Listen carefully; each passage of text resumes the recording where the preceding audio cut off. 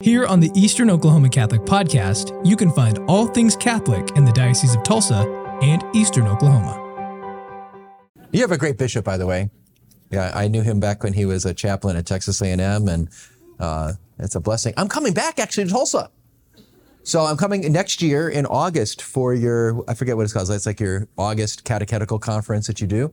So I did that back in, I think, 2018 or so. So I'll be back. So I'll get to see you all then. I want to talk about a couple things here. So the heart of what I'm going to talk about is going to be this role of the interior life for our ministry. But I'm going to ask a question here. How many people are married? Anyone married here? Okay, so I want to say a few words about marriage, and it will be, I'll connect it eventually back to what we're doing in our apostolic work. But I want to say a few words about marriage. Why don't we start off with a word of prayer? In the name of the Father, and the Son, and the Holy Spirit. Amen. Hail Mary, full of grace, the Lord is with thee. Blessed art thou among women, and blessed is the fruit of thy womb, Jesus. Mother of God, pray for us sinners, now and at the hour of our death. Amen. In the name of the Father, and the Son, and the Holy Spirit. Amen. So the two things I'm going to share with you from are two of my more recent books. The heart of what we're going to do is going to be on this brand new book I wrote called When You Pray.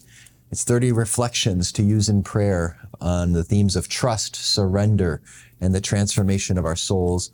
But I wanted to share a few little insights from a book my wife and I wrote on marriage. You're going to love the title. So those of you that have been married more than a week, you'll love the title. It's called The Good, the Messy, and the Beautiful. The Joys and Struggles of Real Married Life. And we emphasize that real because a lot of people don't talk about the real. They talk about like marriage is amazing. How many of you heard of theology of the body? You heard of theology? Oh, theology of the body. Great, theology of marriage. And that's all great. But real married life is beautiful, but also really demanding and really messy. I've worked with our Focus missionaries over the years, and you meet these young people, and they're so awesome, aren't they? I mean, they love Jesus, they pray, they go to Eucharistic adoration, they follow the church, and then they get married, and they think, okay, we're going to do marriage the Catholic way. We're not going to follow the rest of the world. We're going to follow, what Jesus says about these things. And we love Jesus, and we go to adoration, we pray. We're going to have troubles, and marriage is hard, but we have Jesus. It's going to be all fine. And then about 3 years into their marriage, or maybe 2 kids in their marriage, they're like, oh my goodness, I had no idea how hard this was going to be. And there's, they hurt each other. Could be fighting. There could be disappointment and not connecting and misunderstanding. And my wife and I, we do a lot of marriage mentoring. And, so they come like, what's happening? Like they're pressing the panic. Are we the only ones? We're like, we just smile. Oh, welcome to the club. That just means the sacrament's working. This is good. Because really in the end, nothing can really prepare you for your marriage. It reminds me of a true story, when a friend of mine got married. He was in the sacristy, all in his tuxedo. They're getting ready to start the marriage ceremony. And the best man came back to the sacristy to check on my friend. And the best man, he himself had been married a number of years, had 3 kids. And he goes back in the sacristy, he looks at my friend, smiles, and then just starts laughing at him. And my friend's over here going, why are you laughing at me? And the guy who had been married for a while says, that's just it. You don't know. Because nothing can really prepare you for this. A story I'll share with you. My wife and I, we like to ask young couples after their first year of marriage or so, what's their biggest surprise, like in their marriage? Like what's been the biggest surprise, unexpected challenge that they've experienced? And so we had a couple over, and they had been away from Denver for a while, but they were passing through town. We had them for dinner, and we go sit by the fireplace. We're having some wine together, and we're sitting down, and I asked that question. So what's been the biggest surprise challenge? And without any hesitation, the wife says, oh, I know. It's his socks. His socks are the biggest challenge. And we're all laughing. And she tells the story about how when they were engaged and she's, helping him pack up his apartment, and she would go into the apartment and find socks everywhere. They're on the floor. They're under the couch. They're in the couch. They're on the bookshelf. They're in the kitchen. They're in a kitchen cabinet. I mean, there's like everywhere, these socks. And she's like, you're going to take care of your socks when we're married, right? And he's like, oh, yeah. Now, she's a very type A personality, very organized and, real go-getter. And he's opposite. He was the sanguine, free spirit kind of guy. So you can imagine where this is going, right? So they get married, and within a few months of their marriage, there's socks everywhere, and it's driving her crazy. and one day she's going up and down the steps, and he keeps leaving his socks here, and she's picking them up all the time, putting them away. And finally one day she just goes, I'm going to do a little experiment. I'm just going to leave this sock here and see if he notices. And he comes down the stairs and sees the sock. Oh yeah, I got to get my sock. I'll get that on the way back up. But he goes and gets his coffee. He goes back up and forgets the sock. A day goes by. And then the next day he goes, oh yeah, I got to get that sock. Oh yeah, I got this meeting. I got to get on my Zoom meeting. I'll get it after the meeting. And he forgets. Finally, on day 3, that same sock has been sitting there for 3 days. And he goes downstairs. He realizes, oh wait, that sock is still there. She knows it's still there. She's testing me. So we're all having a big laugh about this. And then in the middle of this conversation, I said the most ridiculous thing in a certain way. It was crazy. So we're all laughing. And all of a sudden I said to the wife, I said, you know what? That sock is like a mini tabernacle in your marriage. And everyone's looking at me, including my wife, like, what are you talking about? And I said, well, in the church, you have the gold box, the real tabernacle that has the sacred hosts, the real body, blood, soul, and divinity. And we draw near to the real presence of Jesus. We kneel down, we bow, we spend time, we encounter Christ in the real tabernacles of the world. The sock is by way of analogy, is another kind of place of encounter. It's not the body, blood, and soul, and divinity of Christ, but it's a place where we're meant to encounter Jesus. And whatever that sock is in your marriage, like this isn't just like a little problem to be solved, a little annoyance. This is a place where Jesus is inviting us to genuflect. He's inviting us to change our hearts and to love him in the midst of this little difficulty. And every marriage has that. It could be socks. It could be how you do the dishes or don't do the dishes. It could be how you discipline the kids. It could be how you spend the money. We all have little things like that. And there could be bigger things. It's how you talk to me, how you don't talk to me, how you don't listen, how I don't feel like you're caring for my heart. It could be like deeper things. We all have these things that come up in our marriage because as much as we may love Jesus, be involved in our parish, be involved in apostolic work, we have original sin and we bring that into our marriages. And there could be friction and hurt feelings and disappointment. And yet that's the part of where the sacrament's working, where Jesus is inviting us in those difficult moments to love more like he loves. And that's what I shared with that young couple that day, is that whatever that little thing is in your marriage or the multiple things in your marriage, those are places that Jesus wants to encounter us. They're not just little annoyances, not just problems to be solved. They're places of encounter where Jesus is inviting us to love in a new way. So I said to the young gal, I go, so Jesus is inviting you to love like he loved, like to be patient with your husband, to be merciful, to be kind. You may still need to call him on it. That's love too. There's a tough side to love. You may need to tell him he needs to take care of his sock, remind him of it, but you're doing it with great mercy. Are you coming from a place of honor and gratitude for your husband, even in the midst of his weakness? Because God loves us in the midst of our weakness. And then I said to the young man, and God's inviting you to be more virtuous and to take care of your socks, out of not for yourself. You're not doing it for you. Maybe you don't feel like you need to organize your socks well, but out of love for your spouse who cares about this and it matters more to her than it does to you, you're going to do something that you don't think matters as much or it's not a priority for you, but you make it a priority because you love your spouse. And Jesus made you a priority when you were a mess too. Yeah, and so this is what we want to think about. Because have you ever heard that expression, like what the purpose of marriage is, Catholic marriage? Like, what is your goal? When a young couple gets married, they're told, like, your mission is to do what? Get your spouse to heaven. Y'all heard that, right? What is your mission? To get your spouse to heaven. When I was newly married, I remember hearing that, and I was like, oh yeah, that's my job. I'm going to help Beth get to heaven. I'm going to pray for her. I'm going to sacrifice for her. I'm going to help her get to heaven.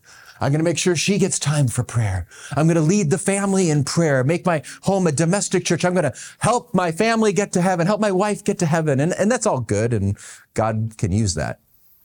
But the main way, I've realized over the years, the main way I help Beth get to heaven is this. every day of her life, Beth Sri has to deal with me. She's got to deal with all of my quirks, all of my pride, my selfishness, my sin, my weaknesses, all the things that keep me from loving her. She gets centuries off of purgatory, I'm sure.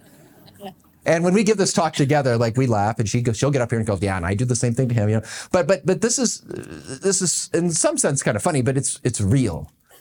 That through us being thrown together, two weak, sinful people, God, through that process, is teaching us to love like he loves. Think about how Jesus loved on Good Friday. I mean, Jesus, on Good Friday, he wasn't appreciated.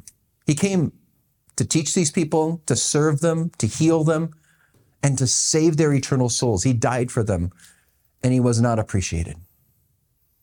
He was misunderstood by the people he came to save. So there's lots of misunderstanding. He was let down, like the people that were closest to him, his disciples, the people he thought, I could lean on these people. I thought these are my best friends. They weren't there to lean on. There were times throughout the ministry, but especially on Good Friday, where the people that he thought were closest to him were far away, and he couldn't lean on them. He couldn't trust them. There are times where he had to forgive. He had to forgive these people. There are times where on Good Friday, many times where there were hurtful words spoken. There were hurtful actions. There are many times he felt very alone. Do you ever feel that way in marriage? That's marriage right there. Now, marriage is more than that. But in marriage, maybe this doesn't happen in Tulsa, but can I just ask, are there ever misunderstandings in marriages in Tulsa? Ever times when you feel not appreciated by your spouse, not understood by your spouse? Times when you felt like you thought your spouse would be there for you and this just couldn't understand or couldn't enter into it, or were too busy, too distracted, whatever, they just weren't there for you. And I'm just going to throw this out there. Are there ever hurtful words spoken in Tulsa Catholic marriages? I mean, you guys all... you're the cream of the crop. You're coming out on a Friday at noon to hear a Catholic talk. So maybe that doesn't happen to all of you because you're so holy and all. But I'll say it happens in my marriage. And in that process, when those things happen, we could just view them as frustrating or, oh, so sad. And we just got to fix this. And it might be frustrating, and it might be really sad, and we might need to actually think about how we fix what's going on in the marriage. Nevertheless, and this happens in all marriages to varying degrees. All of us have these little struggles and sometimes bigger struggles. But do we see them as places of encounter, mini tabernacles where Jesus is inviting me to love like he loved on Good Friday? Because when he was not appreciated, misunderstood, when his people weren't there for him and there were hurtful words and hurtful actions, what happened? He still loved. And he said, Father, forgive them. They know not what they're doing. Isn't that what happens in marriage? We hurt each other. We don't want to hurt each other. I love my wife, but I hurt her. I feel badly that I do. But it's not like I wake up on Monday morning, how can I make Beth Sri's life miserable today? So much of what happens in marriage is we don't know what we're doing. And we're called to love, to be patient. And sometimes that love involves tough love. I need to call you on this. You need to stop doing this. When you do this, it makes me feel like this. We might need to call people on this. But we always want to have it with a forgiving heart. That's why my wife, Beth, she always prays to the Father, Father, forgive Ted. He never knows what he's doing. But this is really, what marriage ultimately is all about. I think about how, at the wedding at Cana, there's a great analogy here. At the wedding at Cana, there was this initial wine. Do you remember? And what happened to that wine? It ran out. It was good wine. I mean, people, they loved this wine. And it ran out. It couldn't sustain. It didn't go the distance. And what had to happen? Jesus steps in, and then from nothing, he provides amazing amounts of wine. Do you know how much wine he made, by the way? It tells us 6 stone jars of purification. They filled them up to the brim. Do you know how many gallons are in a stone jar? About 20 gallons. There were 6 of them. He made over 120 gallons of wine. That's a party. But it wasn't just that he made a lot of wine. Do you remember, what did they say about the wine? It was better than the first. This is what happens when we fall in love. There's that initial love that brings a young couple together. It's so fun. Do you ever see these young couples? They're like falling in love and they're dating and then they're engaged and then they're newly married and they're just glowing, right? And it's awesome because there's that initial love of attraction and all the rush of emotions, and romantic feelings. And God uses that to bring us together. But it's like the first wine at Cana. It will not last. Again, I'm just going to throw this out there. I mean, do you live in bliss with your spouse 24/7? Has that happened with Catholic marriages in Tulsa? You just sit around and sip red wine and gaze in each other's eyes. I just love you. I mean, maybe on date night you get that, but most of life is it's really hard. So that initial spark of attraction that brought us together does not last. And I think a lot of couples in their marriages, they go, why isn't it like it was before? How come, we don't love each other like we did before? And that's looking backwards. At Cana, they could have just been looking backwards, but what happened is in the midst of their lack, Jesus stepped in and helped them to look forward. Yes, something was missing, but he comes into the wedding feast and creates something that will go the distance, and it's even better than before. And that's the process of what God does in the sacrament of marriage. And we want to be asking ourselves in our marriage, this is what I want to invite you to, and we're going to talk about prayer next. I want you to think, for those that are married, where are you right now in your marriage? And what's the next step God is calling you to in our marriage? Because our love is meant to go on a journey, and it's not going backwards to, how do we rekindle those feelings? No, it's about what's the deeper love that he's calling us to do, to love like Jesus on the cross more. Because on the cross, it's not about feelings, right? Jesus, that's perfect love. The fullest revelation of love is Jesus on the cross. And on the cross, Jesus isn't saying, you make me feel so good. It can hurt sometimes, but it's through sacrifice for the other and the other sacrificing for us. And we may want the other to sacrifice more for us than we feel like we're sacrificing for them. But it's in the mutual sacrifice that comes greater trust, greater intimacy, greater union, a deeper friendship, a deeper love. And God wants to take our love on a journey and transform it through the sacrament. He gives us the grace to love when we feel like I have nothing left to give. I'm overwhelmed with the kids. I've tried to bring this up with my husband and he just doesn't understand. She doesn't appreciate all that I'm going through. We have all these things in our head where they keep us from the union God wants us to have. Those thoughts in our head are not from God. They're from the devil who wants to divide and keep us just where we are in our marriage. What's the next step? What is God inviting you to? Where do you need healing in your marriage? Where do you need greater forgiveness in your marriage? Where is God inviting you to honor your spouse more, to express more gratitude more, to serve more, to stop just saying this, it's about the other person? And what is God inviting you to do to enrich your marriage? This is Jesus wanting to step in and create the good wine in your marriage. And that's his plan for us. Now, why did I talk about marriage? Well, partly because I'm thinking about it. I wrote the book on it, so I'm thinking a lot about marriage.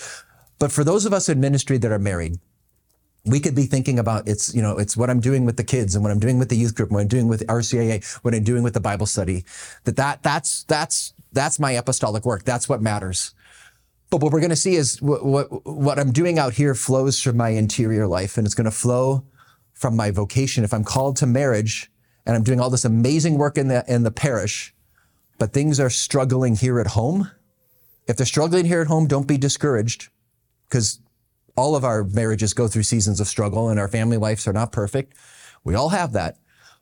The question is, what am I going to do about it? Am I going to give this attention, or am I thinking more about the RCIA class? Or am I thinking more about the Bible study group and the fellowship I have with people there when I don't have close fellowship right here at home? Because all that I'm doing out here is, if I'm not living my vocation well, God's not going to be able to use me as the instrument he wants me to be. So we need, for those of us called to marriage and we're in ministry, to make that priority of our married life and say, I need to love here. I need to grow in love here. And that will, I can be a more effective instrument for the work out there. Amen? Okay. Now I want to tell you something fun here. I want to talk about our interior life. Hey, tell me about what happens if you take an iron rod and you put it into fire. What's going to happen to that rod? It becomes hot. Okay, it used to be a cold rod. Now it becomes hot. What else happens to it? It becomes softer. Okay, what else? What color was the iron rod before? Black, charcoal gray, right? what happens to its color? It starts becoming yellow, orange, red. In other words, what's happening is the iron rod, when placed in fire, begins to take on the property of fire. It begins to take on the characteristic of fire. And I share this because the Christian life isn't about simply doing the right things, saying the right things, believing the right things. We have to do all that. That's essential. But it's even more about the transformation. Our walk as a disciple is about being transformed. I think about what Branson, when he introduced me, there was, he gave a very brief bio. I was kind of disappointed that he didn't mention something in my bio. He didn't put that. There was that line in the bio that talks about Dr. Sri is an amazing basketball player. He left that out. Did you know that about me, by the way? I'm really good at basketball. Now, if you were to ask me, Dr. Sri, what makes you so good at basketball? What would you think if I said to you, oh, what makes me an amazing basketball player is that I'm really, really good at following all the rules. Oh, I am so good at basketball. I don't ever go out of bounds. I don't double dribble. I don't travel with the basketball. I'm amazing. I mean, LeBron needs a guy like me to get one more ring.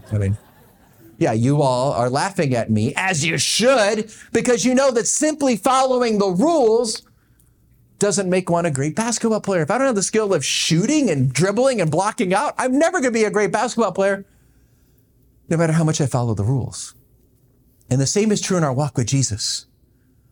That Jesus doesn't want us to be just rule followers. He wants us to be lovers. He wants us to be transformed in our hearts. And it's easy for me to kind of just pat myself on the back for, I believe in God. I mean, okay, that puts me in the 60th percentile in the United States. I really believe in God. And I go to church. Wow, 65 percentile.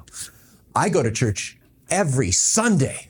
Whoa, 69th percentile. Even those holy days of obligation. Oh, wow. Now I'm up to 85%. This is amazing. I mean, I'm doing really well here.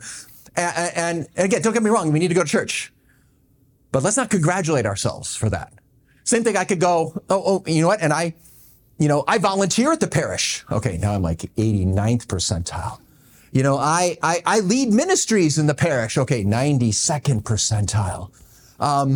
I give a lot of money to the church. I donate and my treasure and of my time. Okay, 95th percentile. I even believe all of the teachings of the church, even those tough moral things that are out there in the culture that nobody believes in. Oh, 99th percentile here.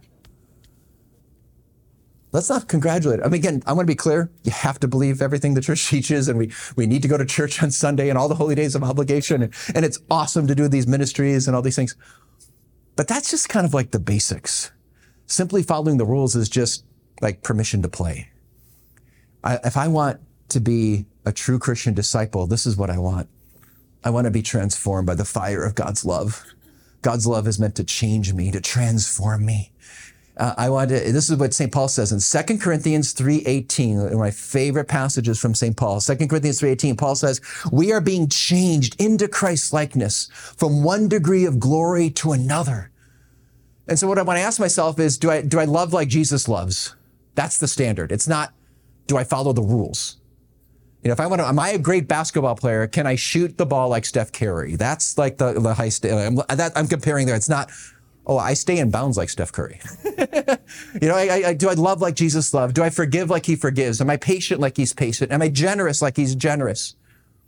I want to be looking at, am I being changed? And all those weaknesses that weigh me down, those sins I keep bringing to confession, those fears that I have, those anxieties that weigh on my heart. I want freedom. I long to be changed. This is what Jesus wants for us. He wants this transformation. Do you want that transformation for your soul? Do you want that for your marriage, for your family, for the people you're serving? How do we get that? Daily prayer is the number one thing. Daily prayer now, again, I'm talking about, we have to go to Mass. We need the sacraments. Those are all the essentials. But when we start getting into, if I want to not just be a rule follower, I don't want to just do the minimum. I don't want to be just in bounds. But I want to be a true disciple. I want to be transformed. We need daily prayer. I want to talk about that daily prayer. Does anyone know where this is? This summer, I had a chance to go to Spain for the first time. I went to Spain because my wife, She is a big fan of St. John of the Cross. And he's from Spain, and we wanted to do a little mini pilgrimage in the footsteps of John of the Cross for our 24th wedding anniversary. So I have all these miles from all the travel work I was able to do. So I'm able to take my wife there using miles, and we got to walk in the footsteps of John of the Cross. And I got to tell you, she loves John of the Cross. She reads everything about John of the Cross. She prays with texts from John of the Cross. She's memorized John of the Cross's poetry. When she hears the name John of the Cross, someone says John of the Cross, she goes like this, oh, John of the Cross. If John of the Cross wasn't a saint, I'd be really, really jealous. So we went on this pilgrimage to John of the Cross, and one of the places we went to is Avila in France, and this is where the great Saint Teresa of Avila, they were friends and they worked together, and we got to go to her convent where she was, and John of the Cross went there as well. And in the courtyard of the convent, there's these, the whole structure of the courtyard is 7 concentric circles. And they each have Roman numerals. So there's Roman numeral 1 in the outermost circle. There's Roman number 2, and you go all the way into the middle, and then finally in the middle is where you have the cross and Roman numeral number 7. Does anyone know what this is alluding to? It's her famous book called The Interior Castle.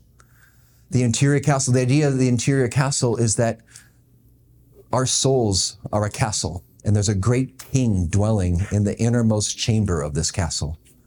And that wonderful, loving, noble king is Jesus. And the closer we live more interiorly, the more we live closer to Jesus and on the inside of our souls, then the more we experience his warmth, the fire of his love, and the more we become transformed by that fire. And so the goal of the Christian life is to go deeper and deeper into the interior castle. But she writes about how one of the challenges is that most people tend to not live an interior life. They live an exterior life, a very active life. They're running around doing all these things in business, and they're watching ESPN and sports and busy looking on their phones at social media and taking their kids, driving them all these places and all these activities, giving them the best life experience and the best tutors. And I got to do all this stuff. And they're busy just running all around doing stuff. But they don't live like Mary, who keeps and ponders all these things in her heart. What's happening on the inside? Do you ever just pause in the middle of your busy day and just pause and recall that God is present to you? God is around you. But even more so, by virtue of your baptism, God is dwelling within you. The King is on the inside. Do you ever just pause? You're at a stoplight, and instead of pulling out your phone, do you ever just pause and actually just be aware of God dwelling within you, the King? Because when we live an interior life, we're going to draw closer to those inner circles, and the fire of God will transform us evermore. Now, one of the things Teresa says is what we need for this interior transformation, to live in the interior castle. There's a certain kind of prayer we need. If we want, many people, when they look at this, they hear about the 7 levels of the interior life, and they wonder, I wonder where I am. Am I level 2, level 5, level 7? How do I get to the next step? Here's something Teresa says. If you want to just enter level 1, if you want to just be a beginner in the interior life, you want level 1, you need a certain kind of prayer. There's many different kinds of prayer in the church. There's a certain kind of prayer that you need in your life every day if you want to begin this journey in the interior castle, to draw closer to the great loving King dwelling within you, to experience the fire of his love mercifully changing your heart. If we want that, we need a certain kind of prayer each day in our life. So when I talk about daily prayer, I want to be clear. This isn't Edward Sri's idea. This is from many saints, not just St. Teresa of Avila, many saints. This is the Catholic Church's teaching. You read about this kind of prayer in the Catechism. What kind of prayer is she talking about? When I've been speaking on prayer, I've been speaking on this topic with lay people like yourselves all over the country the last 6 weeks or so. Many times people say things like, oh, Dr. I pray every day. Oh, really? What's your prayer life? And they say, I listen to a podcast on the way to work. That's not the kind of prayer Teresa of Avila is talking about. Now, I want to be clear, nothing wrong with listening to a podcast. I have a podcast. I hope you listen to it. Hope it blesses you. And maybe you'll learn something you can take to your prayer so it can really enrich us. Nothing wrong with listening to a podcast, but that's listening to a podcast or listening to Catholic radio or pulling out an app and just listening to something is not prayer.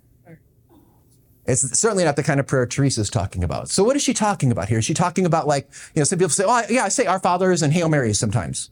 Hey, that is awesome. That's called vocal prayer. Catechism talks about we need vocal prayer as part of our regular conversation with God. It's wonderful to say those set prayers, or even to just talk to God like a friend and say, God, I love you. I praise you. I thank you. Those are vocal prayers. Vocal prayer is a wonderful thing we should have as part of our daily life.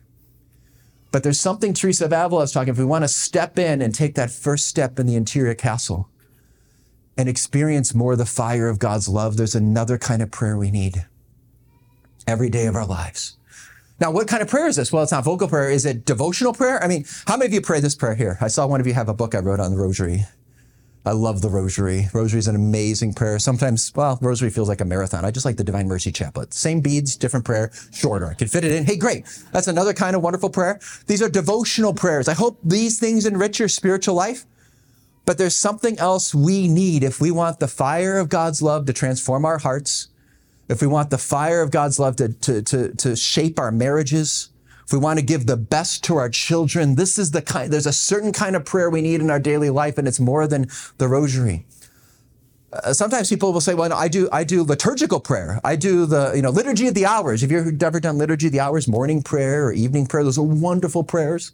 It's the prayer of the church, the sacraments. What's the highest form of prayer? What's the highest and greatest prayer ever? It's the Mass. Why is the Mass so amazing?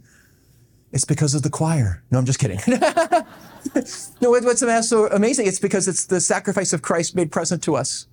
The offering of Jesus, his perfect gift of love to the Father. That sacrifice is made present at every Mass so that it can enter into our hearts and we can give our lives as a gift to God more fully.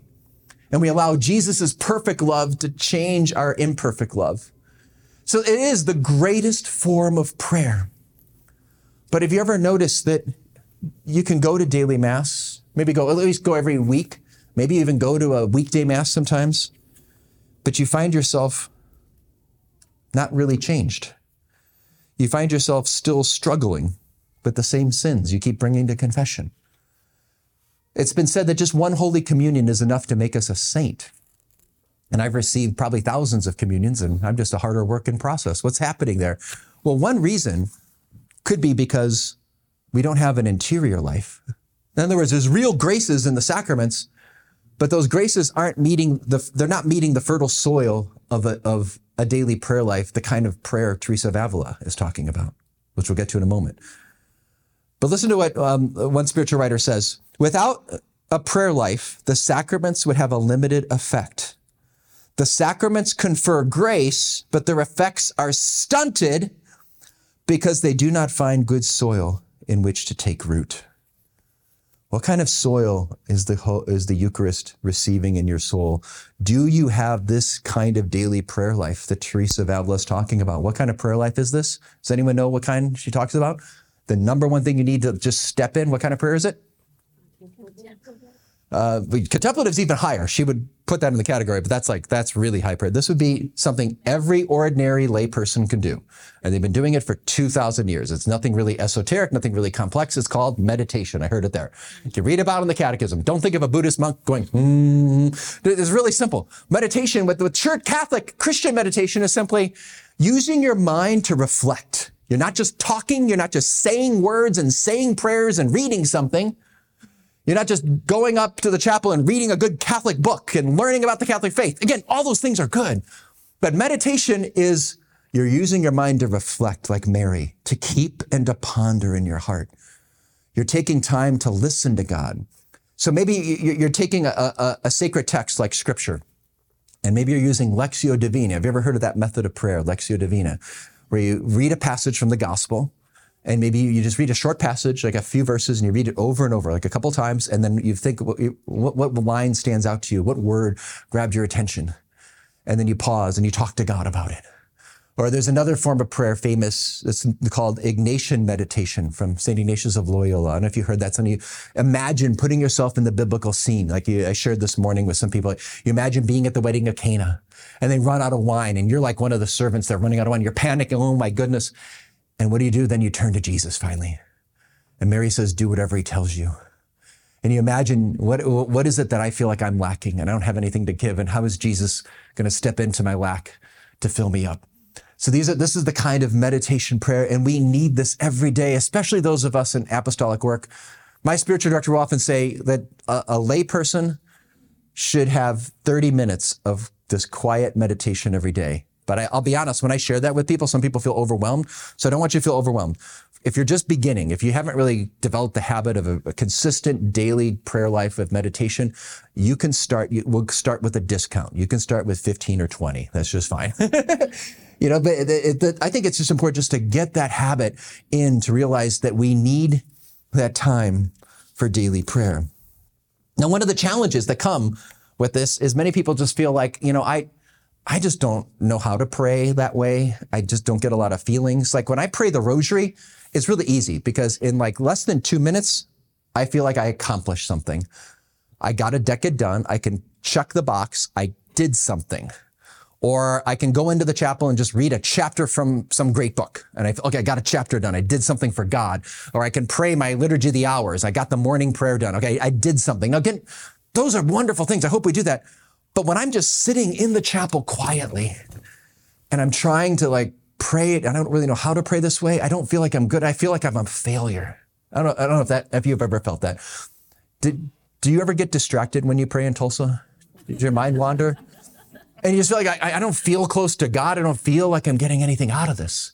What we want to do is remember, feelings are not the measure of prayer. Just like in a marriage, if I want to measure, do I love my wife? It's not how many romantic feelings do I have? It's an act of the will. That's what love is. It's an act of the will to choose the good of the other. And so I just have to show up sometimes. I just by being there every day is a gift I'm giving to God. I think about my kid. I told this story with the Focus missionaries recently that one of my kids at 2 years old, he learned how to climb out of his crib. Oh, and he was getting up in the middle of the night, waking up everybody, wanting to go play soccer at 2 a.m. I mean, it was just crazy as a 2-year-old. So I'm happy to wake up every night chasing him. Now, this kid is the most joyful, sanguine kid. Even to this day, he's older, he's a teenager now. But if you met him, he's just still bubbly, and he gives his mom big hugs all the time. And when he was a little kid, I'd come home from work and he'd see me go, Dada, Dada, Dada, and he'd come running and go jump in my arms. And when I had him, I had that good father-son, daddy feeling. This is awesome. I just love being this kid's dad. But at 2:30 in the morning, I didn't have those feelings.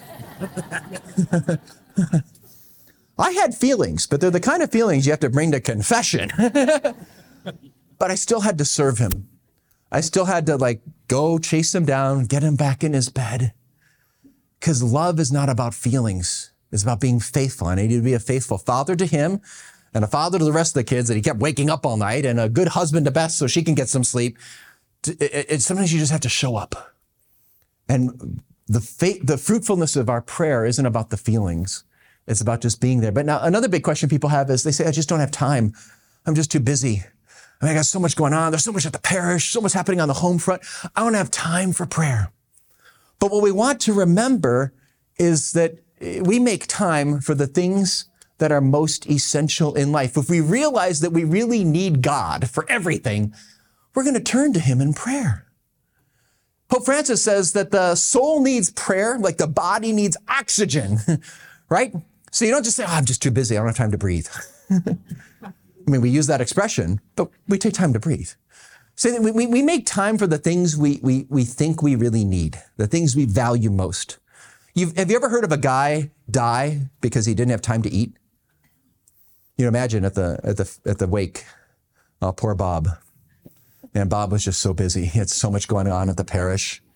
He had so many people entering the church this Easter Vigil, and it was just, all of Lent, he just didn't have time to eat. No, you make time for what matters most. Do you believe that you need God? How many people here think they need God? Okay, we all get that answer right on a quiz. But the way you live your life, if the angels and saints were watching you, which they are, does the way you live their life reflect, I need you, God. I just need you so much.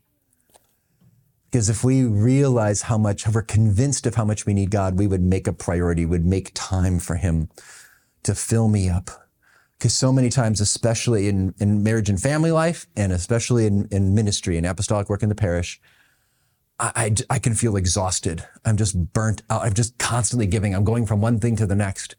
And if I'm feeling that exhaustion, I'm feeling like I'm just running around all the time, it could be because I'm trying to do it all. And when I'm trying to do it all, and I'm not living an interior life like Mary, keeping and pondering the heart, I'm not listening to the King, dwelling with the King inside of me. I'm trying to do it by myself.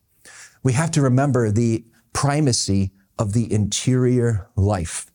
That it's what's happening on the inside that matters most. Mother Teresa, when she was asked, she starts her order and she's serving the poorest of the poor in India. And then she's being asked by bishops around the world, could you come and serve in my diocese? Can you come to South America? Can you come to Canada? Can you come to Asia? She's being asked by bishops around the world. The Pope is begging her, could you go out and do more? And she's just so limited and so small, and she doesn't have the resources, and she certainly doesn't have the time.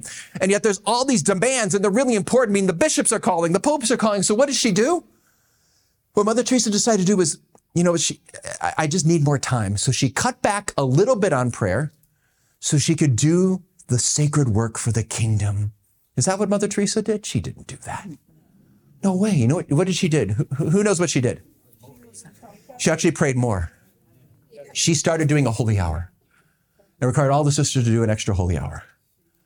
That's the supernatural mentality we need to have. And I shared this a little bit with some of the folks earlier today, is that too often when we view our problems, we view it like a secular person. A secular person, when there's a problem and there's a lot of work and there's a lot that needs to be done, you just got to get more time working on it. Just spend more time working on it.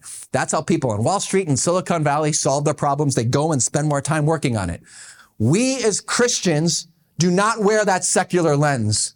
That we believe that what's more important than my work and my time and my energy and my talent and my skills, more important than that is Jesus. Jesus can do so much more than what I can do. Now, he wants me to give the best of my mind and attention and use my gifts and talents, of course.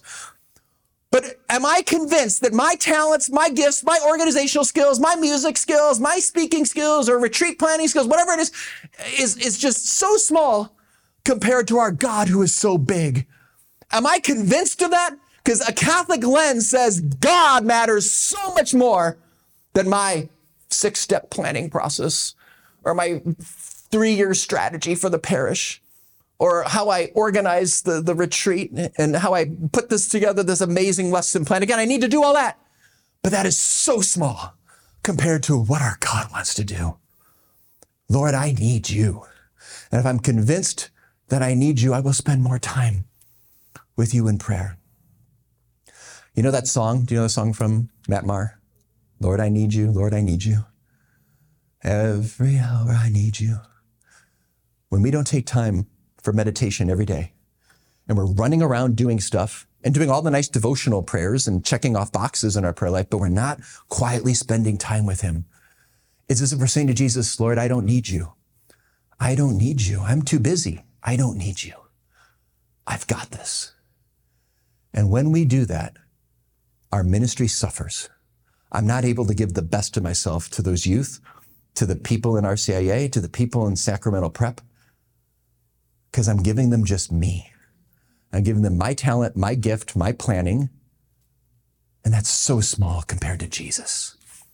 Mother Teresa prayed this beautiful prayer every day. She had her sisters pray this prayer. And in this prayer, they say, Jesus, shine through us and be so in us that every soul we come in contact with may feel your presence in our soul.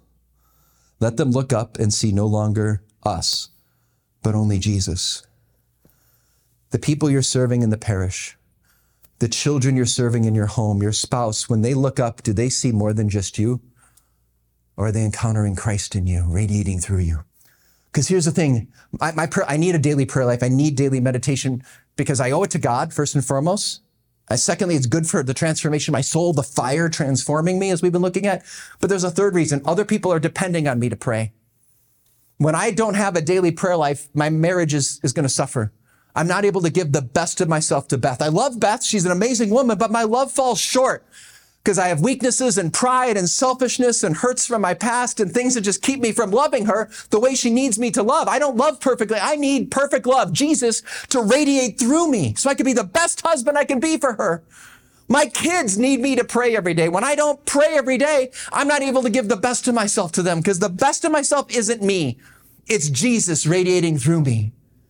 And so my marriage other people will end up suffering. My wife, my children, the people in my ministry, the people that read my books. I pray that they encounter so much more than, oh, Dr. Sri, that was a nice turn of phrase.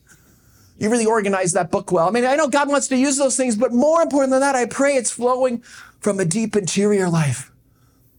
May every soul we come in contact with look up and see no longer us, but see Jesus shining through us.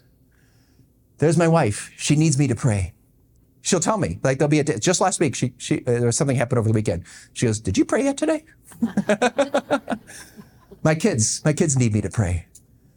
They're dependent on me having a good interior life. We need a life of prayer. This is the primacy of our interior life. But I want to close with a reflection on a couple other things here, because I can throw this out there that we need a prayer life, but let's be honest, prayer is hard. Prayer is not always easy. We often will struggle in our prayer life. We show up, we don't know what to do. Okay? I'm supposed to do this meditation. I don't know how to do this. I feel like I'm a failure. I feel like I'm good when I'm leading and I'm organizing and I'm teaching and I'm planning, but I just don't feel like I'm good here. Why is it so hard? If God wants me to pray and it's so important for me to pray, other people are depending on me praying. Why do I struggle so much? Why is it dry?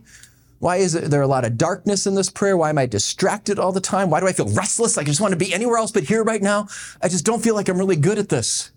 Why does this happen? I want to share with you some insights. St. Catherine of Siena, one of my favorite saints, she wrote a letter explaining why we struggle in prayer. One thing she said is sometimes it's not us. It's we're struggling, but the devil is discouraging us. The devil wants us to think our prayer is not pleasing to God, she said. Have you ever had that experience where you felt your prayer wasn't pleasing to God? Like it wasn't a good time in prayer? Have you ever had that? Well, that could be the devil discouraging you, because the devil knows how important prayer is. He knows that if you want to start getting inside your interior castle, you need that daily meditation.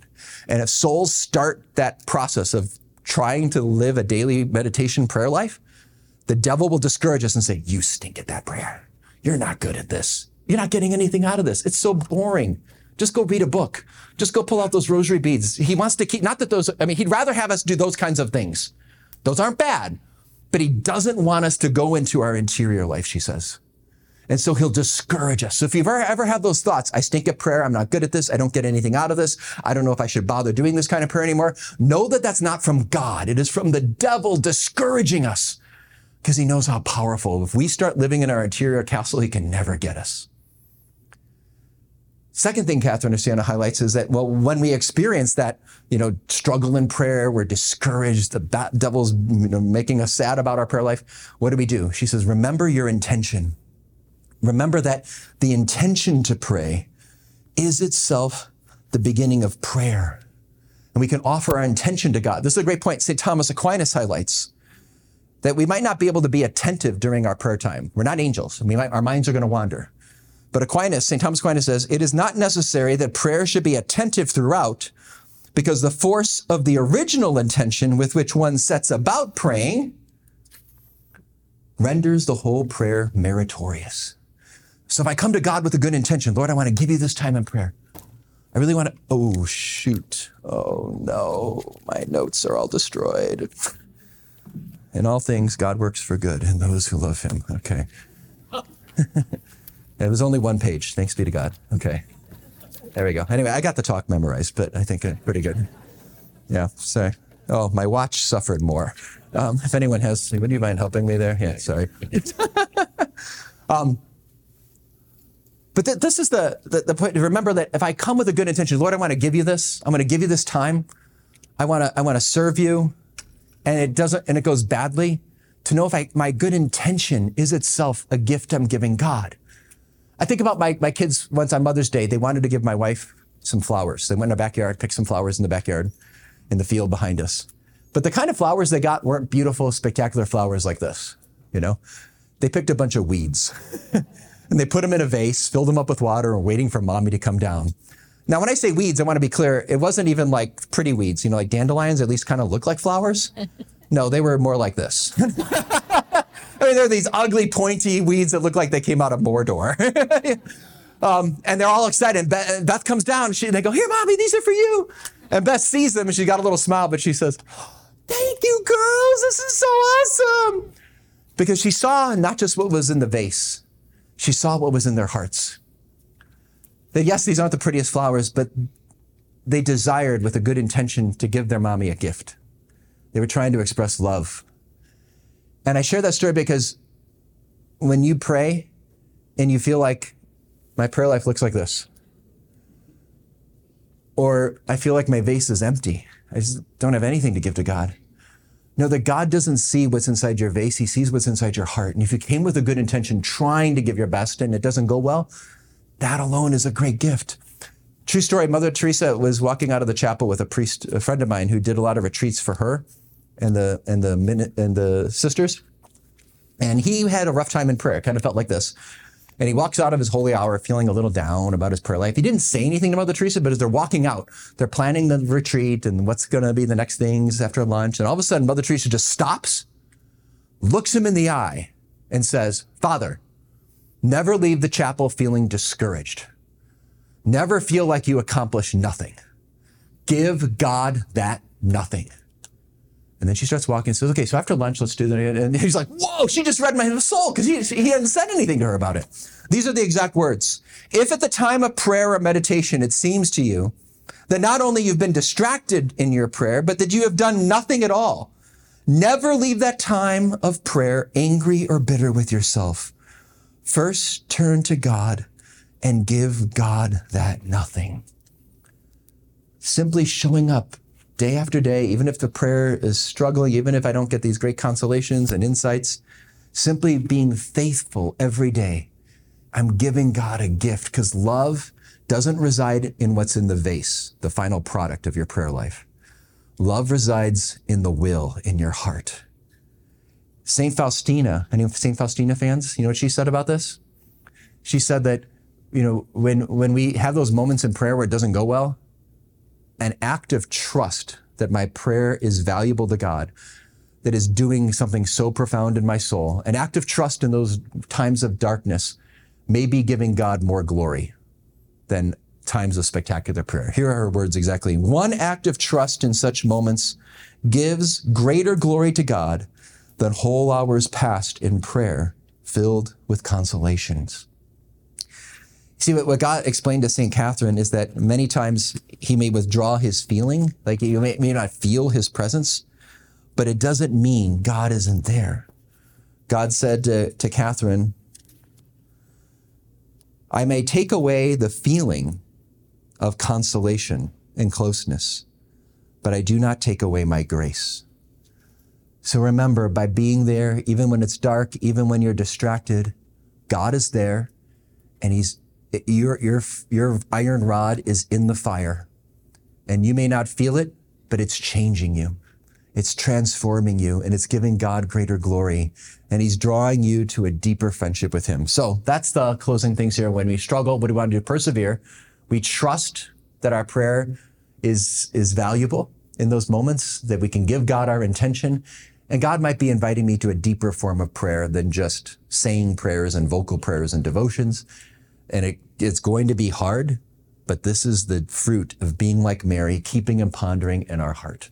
Okay, I'm going to pause there just for sake of time, because I want to honor everybody's time. But I'll just mention this, that this is my brand new book on this topic. It's called When You Pray, and it's 30 short reflections on the themes of trust, surrender, and the transformation of your soul. This is not a book about prayer. This is a book to use in prayer. This is a book that you take to the chapel or in your living room, wherever you pray. And it's about how to cooperate with God in prayer, how to meet God in the struggles of prayer. How do I grow in greater trust of God in my life? How do I discern his will? How do I surrender to his plan? How do I experience the transformation he wants to work in my soul? And it's not my ideas. I should just say, honestly, I'm just sharing with you the wisdom of so many saints that I know have made a difference in countless souls. So I always tell people, if they get this book, do not read this book. It's not a book you just read. It's a book you pray with. If you read 2 or 3 paragraphs without stopping and talking to Jesus about it in prayer, then I feel like I've failed miserably as an author. This book is meant to be used to help you talk to God, to listen to God, and allow the fire of his love to change us. That's what we long for. Last image. Do you know at the Easter Vigil how it's all dark in the church? And then you take one candle and you light the candle, and then you go to the next person, and then all of a sudden, within just like less than a minute, the whole church is lit up. I want you to think of this for your marriage and your family. Do you want a family life that has the light of Christ radiating in your home? Do you want your parish? I want you to think about your parish ministry or your school, wherever you're serving. Do you want your parish community to be a light with the flame of God, the fire of God? What we want to do, if we want that fire, where do we find that fire? It's not out here. It's where? In the interior castle, in daily meditation. So if we have daily meditation, we'll give more in our marriages and our families and in our parish ministries. But when we don't have that, it's as if we're just handing out candles. Handing out candles. People love getting candles. It's beautiful. And those candles are nice. And I'm doing something kind. I'm sharing something. I'm giving candles, but I'm giving just a candle. I want to give the warmth and the light of Jesus. Jesus shining through me. May every soul we come in contact with look up and see no longer us, but Christ shining through us. Amen?